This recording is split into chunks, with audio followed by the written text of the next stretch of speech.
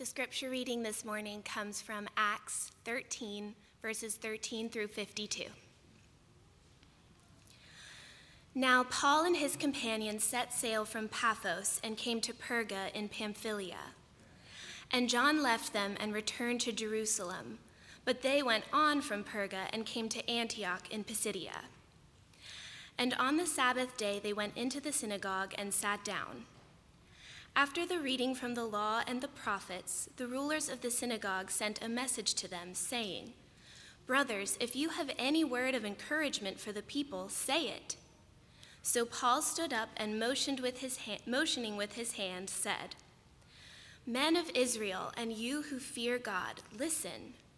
The God of this people Israel chose our fathers and made the people great during their stay in the land of Egypt, and with uplifted arm he led them out of it. And for about 40 years he put up with them in the wilderness. And after destroying 7 nations in the land of Canaan, he gave them their land as an inheritance. All this took about 450 years. And after that he gave them judges until Samuel the prophet. Then they asked for a king, and God gave them Saul the son of Kish, a man of the tribe of Benjamin, for 40 years. And when he had removed him, he raised up David to be their king, of whom he testified and said, 'I have found in David the son of Jesse, a man after my heart, who will do all my will.' Of this man's offspring, God has brought to Israel a Savior, Jesus, as he promised. Before his coming, John had proclaimed a baptism of repentance to all the people of Israel. And as John was finishing his course, he said, 'What do you suppose that I am? I am not he. No, but behold, after me one is coming, the sandals of whose feet I am not worthy to untie.' Brothers, sons of the family of Abraham, and those among whom you fear God, to us has been sent the message of this salvation. For those who live in Jerusalem and their rulers, because they did not recognize him nor understand the utterances of the prophets, which are read every Sabbath, fulfilled them by condemning him. And though they found in him no guilt worthy of death, they asked Pilate to have him executed. And when they had carried out all that was written of him, they took him down from the tree and laid him in a tomb. But God raised him from the dead, and for many days he appeared to those who had come up with him from Galilee to Jerusalem, who are now his witnesses to the people. And we bring you the good news that what God promised to the fathers, this he has fulfilled to us, their children, by raising Jesus, as also it is written in the 2nd Psalm, 'You are my son, today I have begotten you.' And as for the fact that he raised him from the dead, no more to return to corruption, he has spoken in this way, 'I will give you the holy and sure blessings of David.' Therefore, he says also in another psalm, 'You will not let your Holy One see corruption.' For David, after he had served the purpose of God in his own generation, fell asleep and was laid with his fathers and saw corruption. But he whom God raised up did not see corruption. Let it be known to you, therefore, brothers, that through this man forgiveness of sins is proclaimed to you. And by him everyone who believes is freed from everything from which you could not be freed by the law of Moses.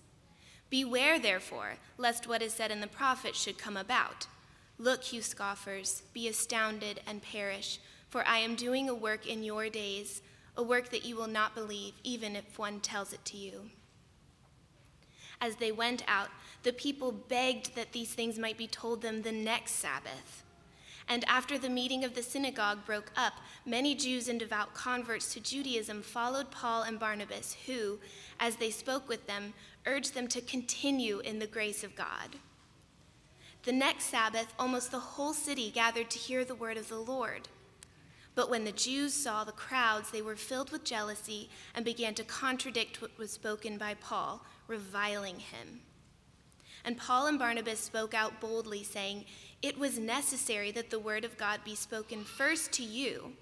Since you thrust it aside and judge yourselves unworthy of eternal life, behold, we are turning to the Gentiles. For so the Lord has commanded us, saying, I have made you a light for the Gentiles, that you may bring salvation to the ends of the earth." And when the Gentiles heard this, they began rejoicing and glorifying the word of the Lord. And as many as were appointed to eternal life believed.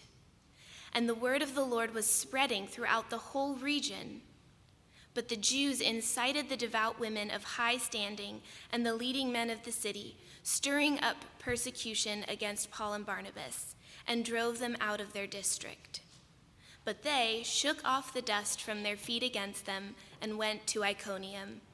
And the disciples were filled with joy and with the Holy Spirit. This is the word of the Lord. Thanks be to God.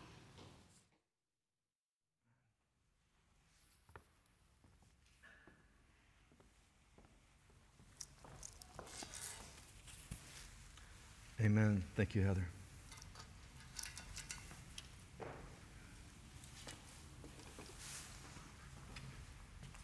Let's go to the Father in prayer. Lord, thank you for your word. Father, thank you for Paul and Barnabas in Antioch. Lord, thank you for brothers that had the courage to go on a missionary journey. Father, this morning as we open your word, Lord, as we seek to learn and grow, we pray that you would open our hearts. Father, we pray that you would transform us by your gospel so that we look more like you, sound more like you, love more like you. For your glory alone, in Jesus' name, amen. Amen. Paul and Barnabas took the gospel to the people of Antioch, to a people that, for the most part, didn't know they needed the gospel.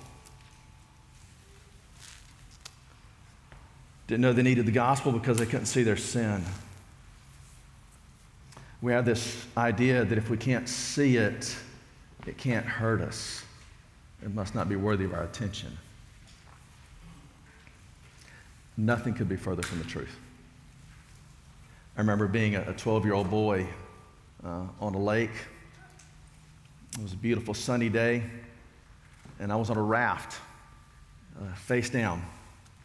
It had a hand on a dock cleat, just hanging onto the dock, and I fell asleep, I suppose. Suddenly I felt something scratching my back, and it woke me up from my slumber, and I guess I imagined it was a horsefly or something like that. You know, those big old things that they'll itch and then they'll bite. And so I reached back there to swat it away and discovered that it wasn't a horsefly, but it was this tubular thing curled up on my back, sunning itself as if I was a log. Yeah, that's what I thought. It was a water moccasin. A highly venomous snake, and quite aggressive. Of course, I didn't know the identity of the snake at that point. It was on my back. What I did know in a flash is there was a snake on my back. I was in the water. And, you know, we know that Jesus walked on water. We know Peter walked on water for a bit. If you had seen me that day, you might have thought, there goes another one. I moved so quick, I'm convinced that if you had had a camera, you would have seen that snake coiled up in midair. And I just moved out from under it. I then proceeded to back into the cabin and grabbed an instrument that quickly dispatched that snake from its life source. Sometimes we think truly that what we can't see won't hurt us. But it's actually as close as that snake was, or even closer. And that would be sin. The people of Antioch that Paul and Barnabas were speaking to that day were made up of Jews and God-fearing Gentiles. That's who was in the crowd. You had the Jews that were not aware of their sin in any great degree. You had the Gentiles that were hungry for Jesus Christ. This passage tells us a story of their first hearing of the gospel of Jesus Christ and what God did in their midst. We'll hear more about what God did in Antioch later on in Acts, but at this point, we're just going to focus on this passage. The Jews, the rulers of the Jews, had over the years taken their understanding of God, Yahweh, and had morphed it by adding things to it again and again and again, and along the way, subtracting some of the holiness of God. It was God plus this work, God plus this work, God plus this work. If you keep this ceremony, this sacrifice, you do this right, you take these number of steps only and not anymore. Those kind of things were added to it. There were over 1,500 different laws that were on the books just on how to keep the Sabbath. They had destroyed much of the Ten Commandments by adding so much minutia to it. In so doing, they had reduced their sin to this itty-bitty understanding of sin, something that could be then conquered by an itty-bitty impotent God that could be appeased by the feeble works of man. Well, we know, as we just sang a few moments ago, holy, holy, holy is the Lord God Almighty. The whole earth is full of His glory. He is worthy, and there's none other that is worthy of our worship and honor and praise except God. But when we believe somehow that we can appease God and appease that sin, take care of that sin through our own feeble efforts, then we have reduced God to this itty-bitty, impotent individual that is really no different than a man. But that is what had happened in Antioch with the Jewish synagogue. In verse 26 and 32, it tells us a bit of what Paul and Barnabas did when they got there. In verse 26, it says, brothers, sons of the family of Abraham, and those among you who fear God. So you've got Jews and you've got God-fearing Gentiles. To us has been sent this message, or the message of this salvation. Then in verse 32, we bring you the good news that what God promised to the fathers, Old Testament, this He has fulfilled to us, their children, by raising Jesus, New Testament, as also it is written in the second Psalm. So Paul and Barnabas went back to the Old Testament just as Peter had done in Acts chapter 2, just as Stephen had done in Acts chapter 6, and they declared the gospel of Jesus Christ from the Old Testament. It's called a kerygma, K-E-R-Y-G-M-A, looking at the Old Testament and expounding on the gospel of Jesus Christ. So as they did this, you'd think that maybe the Jews would be hungry for Jesus and they would have this aha moment. Here it is, the Messiah has finally come. But that is not what had happened. Paul and Barnabas had done what they would do in every single city they go to. They would go to the synagogue if there's one present. They would visit that place first. The gospel is given to the Jews first, but then to the Gentiles. And so they did that. The scriptures were read.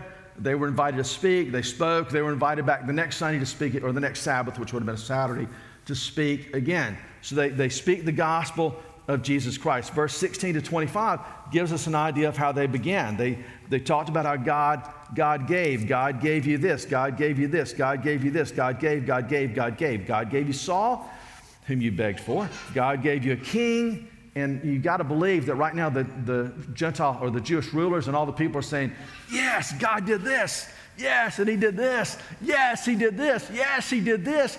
And then they lower the boom in verse 23. And of this man, that's David, of this man's offspring, God has brought to Israel a Savior, Jesus, just as He promised.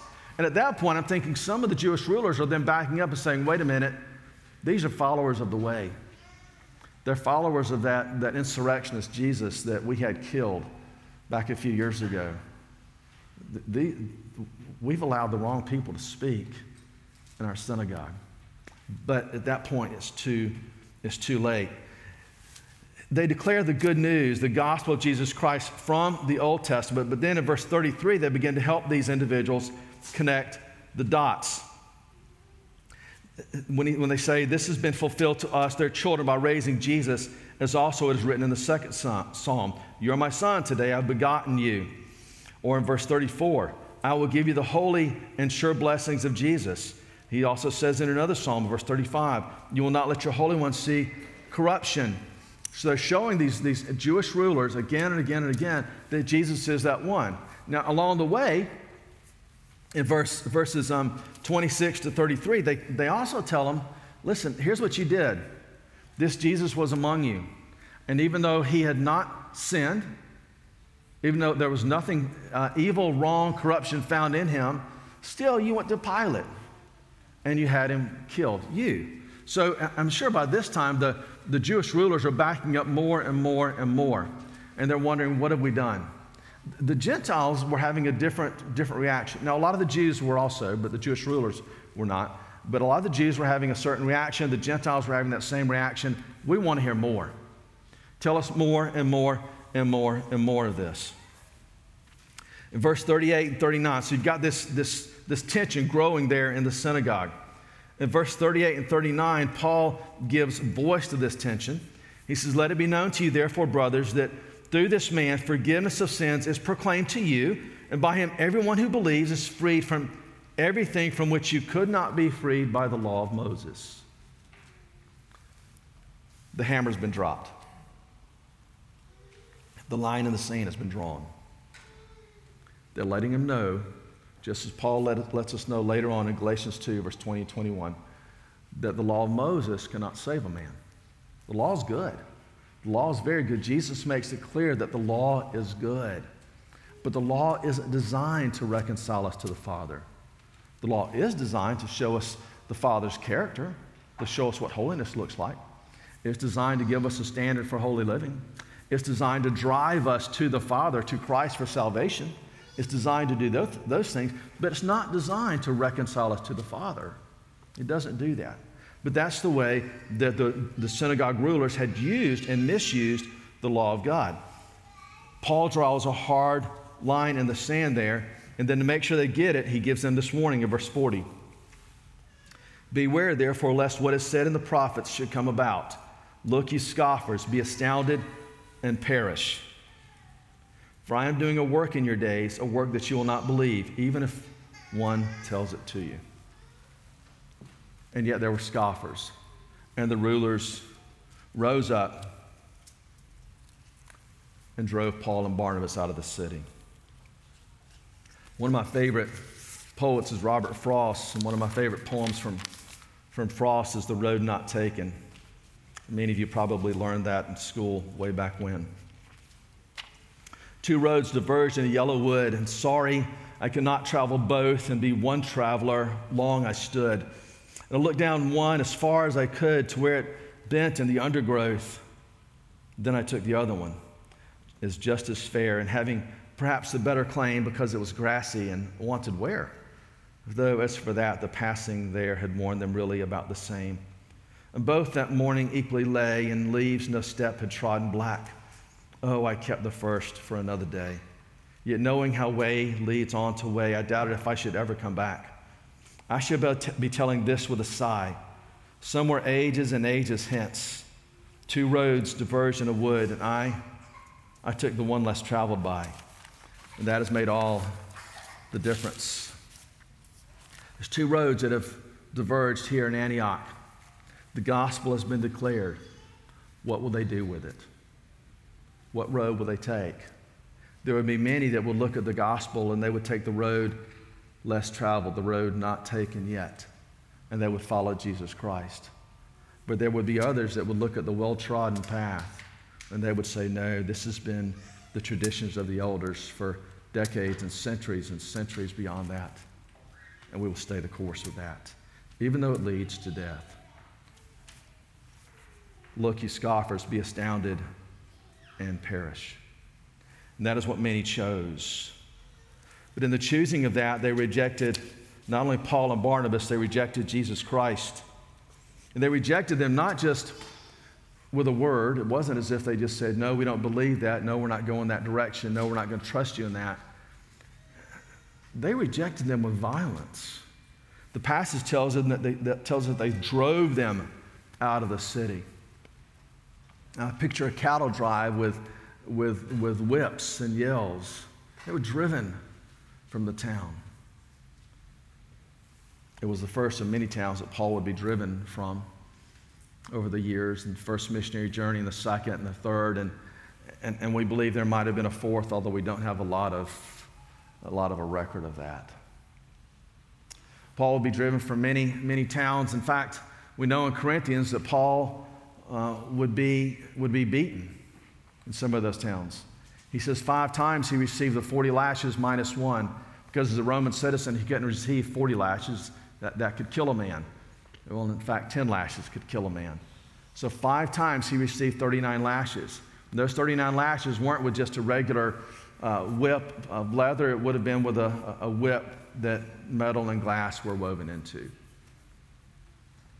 He was shipwrecked. He was left outside the city to be eaten by dogs. Cold, he was thrown out again and again and again.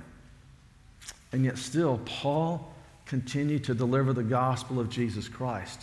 This was the first time that he did so at Antioch, the first sermon of his first missionary journey. And yet he would go on again and again and again, taking the gospel far beyond Jerusalem, how that we would do the same. Why did they oppose Paul and Barnabas so desperately? The passage tells us that in verse 42. Look closely. As they went out, as Paul and Barnabas, as they went out, the people begged that these things might be told them the next Sabbath. The people aren't begging the synagogue rulers to tell us more. They're begging Paul and Barnabas to tell them more of Jesus. Verse 43, after the meeting of the synagogue broke up, many Jews and devout converts of Judaism followed Paul and Barnabas, who, as they spoke with them, urged them to continue in the grace of God, not the law, but the grace of God. And in verse 44, the next Sabbath, almost the whole city gathered to hear the word of the Lord. So the people are begging, the people are following, they're all showing up to hear the word of the Lord. And then in verse 45, but when the Jews saw the crowds, they were filled with jealousy and began to contradict what was spoken by Paul, reviling him. You know, in Matthew, in chapter 9, we read that when Jesus saw the crowds, he had compassion on them because they were harassed and helpless like sheep without a shepherd. Pray, therefore, that the Lord of the harvest will send out laborers into the harvest field. Jesus takes a different tact than the synagogue rulers are taking here. They see the crowds and they're jealous. Why were they jealous? Because the crowds meant power. The crowds meant control. If you can picture the synagogue rulers standing there, and the people that had followed them and made them powerful and made them famous in the city are suddenly turning their backs on them and walking away and following those that are bringing to them the good news of the gospel of Jesus Christ. These synagogue rulers are losing everything they had worked for.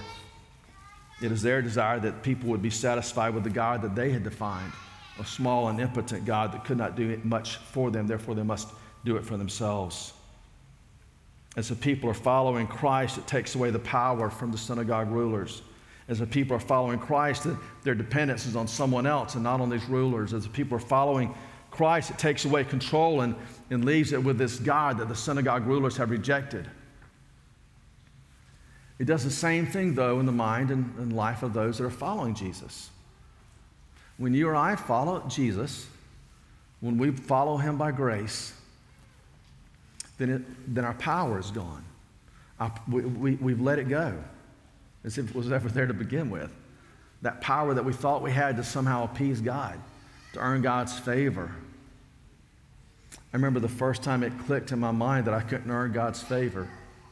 Something I have to remind myself of again and again and again, even today. It was 1992, and I'm sitting in the office of Bob Flahart, 5:30 on a Tuesday morning. He's teaching me Greek. Not the best time to learn Greek. But the coffee was good.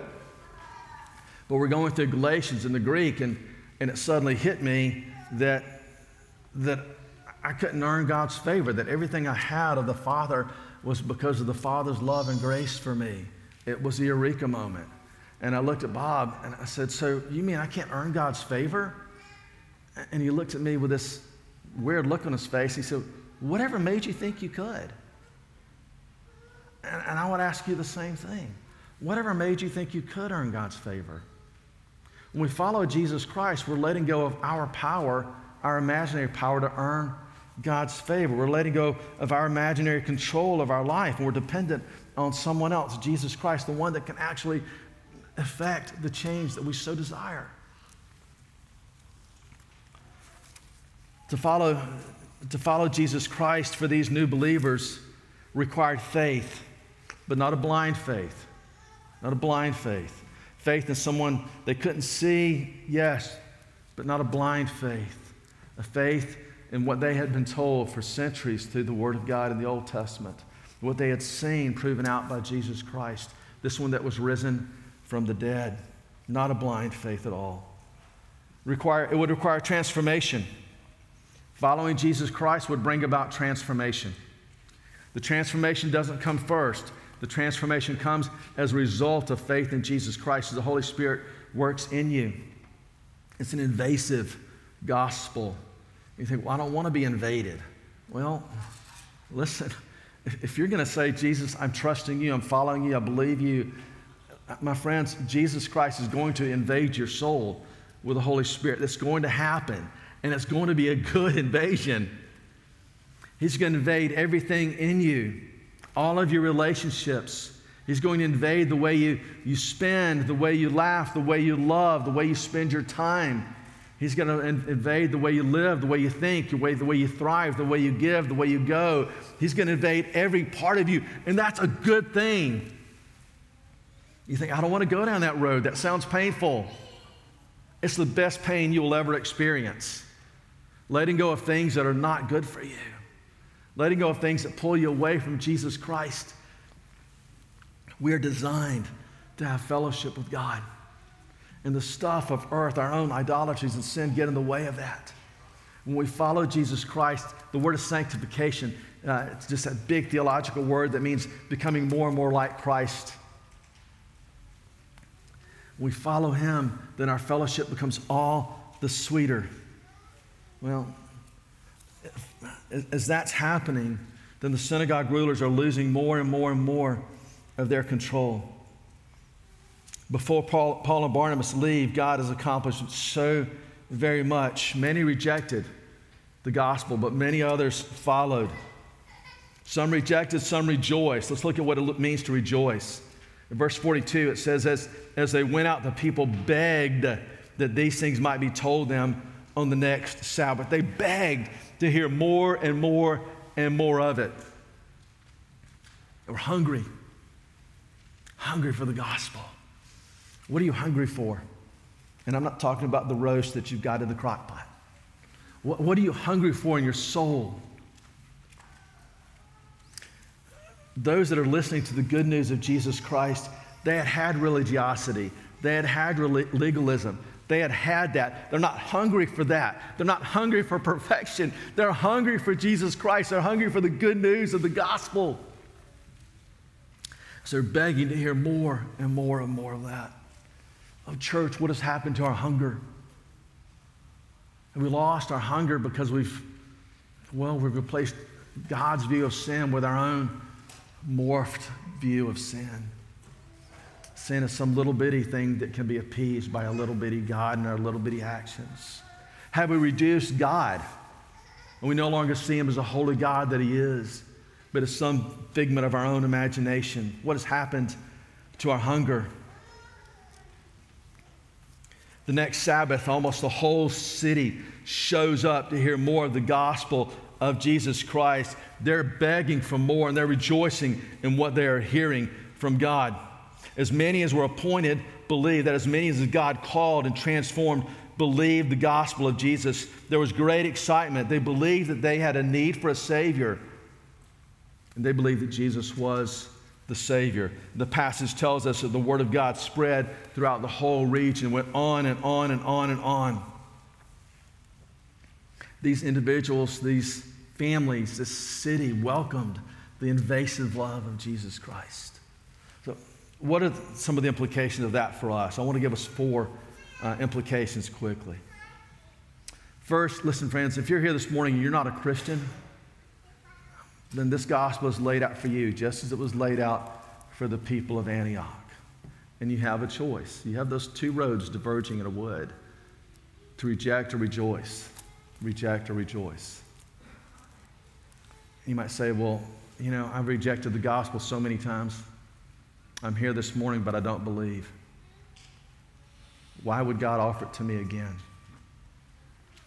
We have no idea how many times Paul heard the gospel and rejected it, do we? You have no idea how many times I heard the gospel and rejected it. I don't know either because my ears were closed. I don't remember, but I know I heard it. I heard it from coaches. I heard it at FCA. I heard it, but it never clicked with me. I remember an elder. His name was Brooks. He was 84 years old. 84 years old. He was an elder emeritus. He had been an elder for decades and decades, and yet he came to me one morning and he said, Harrison, you're the first pastor I've ever met that admitted he was a sinner. Now listen, I know the preachers that were in that church before I was, and they proclaimed the gospel of Jesus Christ faithfully. I know that Brooks had heard the gospel, but here he was at 84 years old, and he believed, and he became a new man. When an 84-year-old elder emeritus becomes a believer, look out. There's great transformation. It was a beautiful thing to see.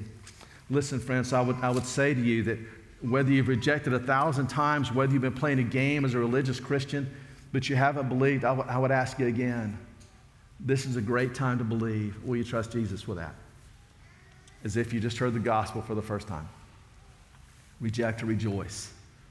I encourage you to take the road less traveled. Second implication, understand that to receive and rejoice in Jesus Christ means that you're welcoming Jesus and his invasive love. You welcome Jesus into your life, and he will lavish his grace upon you, Ephesians 1, but he will also lavish it in you. The Holy Spirit will take up residence, and he will do a work in you. He will invade you, every part of you, your relationships, your community, every part of your life. You can't stay on the old road and pretend to rejoice in Jesus Christ. Third, tell the good news and be glad. Paul and Barnabas told the good news. In verse 52, it says the disciples were filled with joy and with the Holy Spirit, and they were glad. They weren't glad because everyone in the city believed, because everyone in the city didn't believe. Many in the city rejected, even to the point of driving them out. So why were they glad? They were glad because they had followed Jesus Christ and they'd seen Christ work as Christ desired to work in that city. My friends, you're not responsible for the results, but you are responsible, if you're a believer in Jesus Christ, to follow him and declare the good news of Jesus with that gentle and invasive love of Jesus Christ. Follow Jesus. Fourth and finally, I encourage you to hunger and thirst for Jesus. The individuals in Antioch were hungry, so they were begging for more of the gospel. What are you hungry for? Hunger and thirst for Jesus Christ and Christ alone. Taste and see that the Lord is good, Psalm 34. Or Psalm 42, as a deer pants for streams of water, so my soul pants for you, O Lord my God. Our souls pant for the Lord our God. Will you pray with me?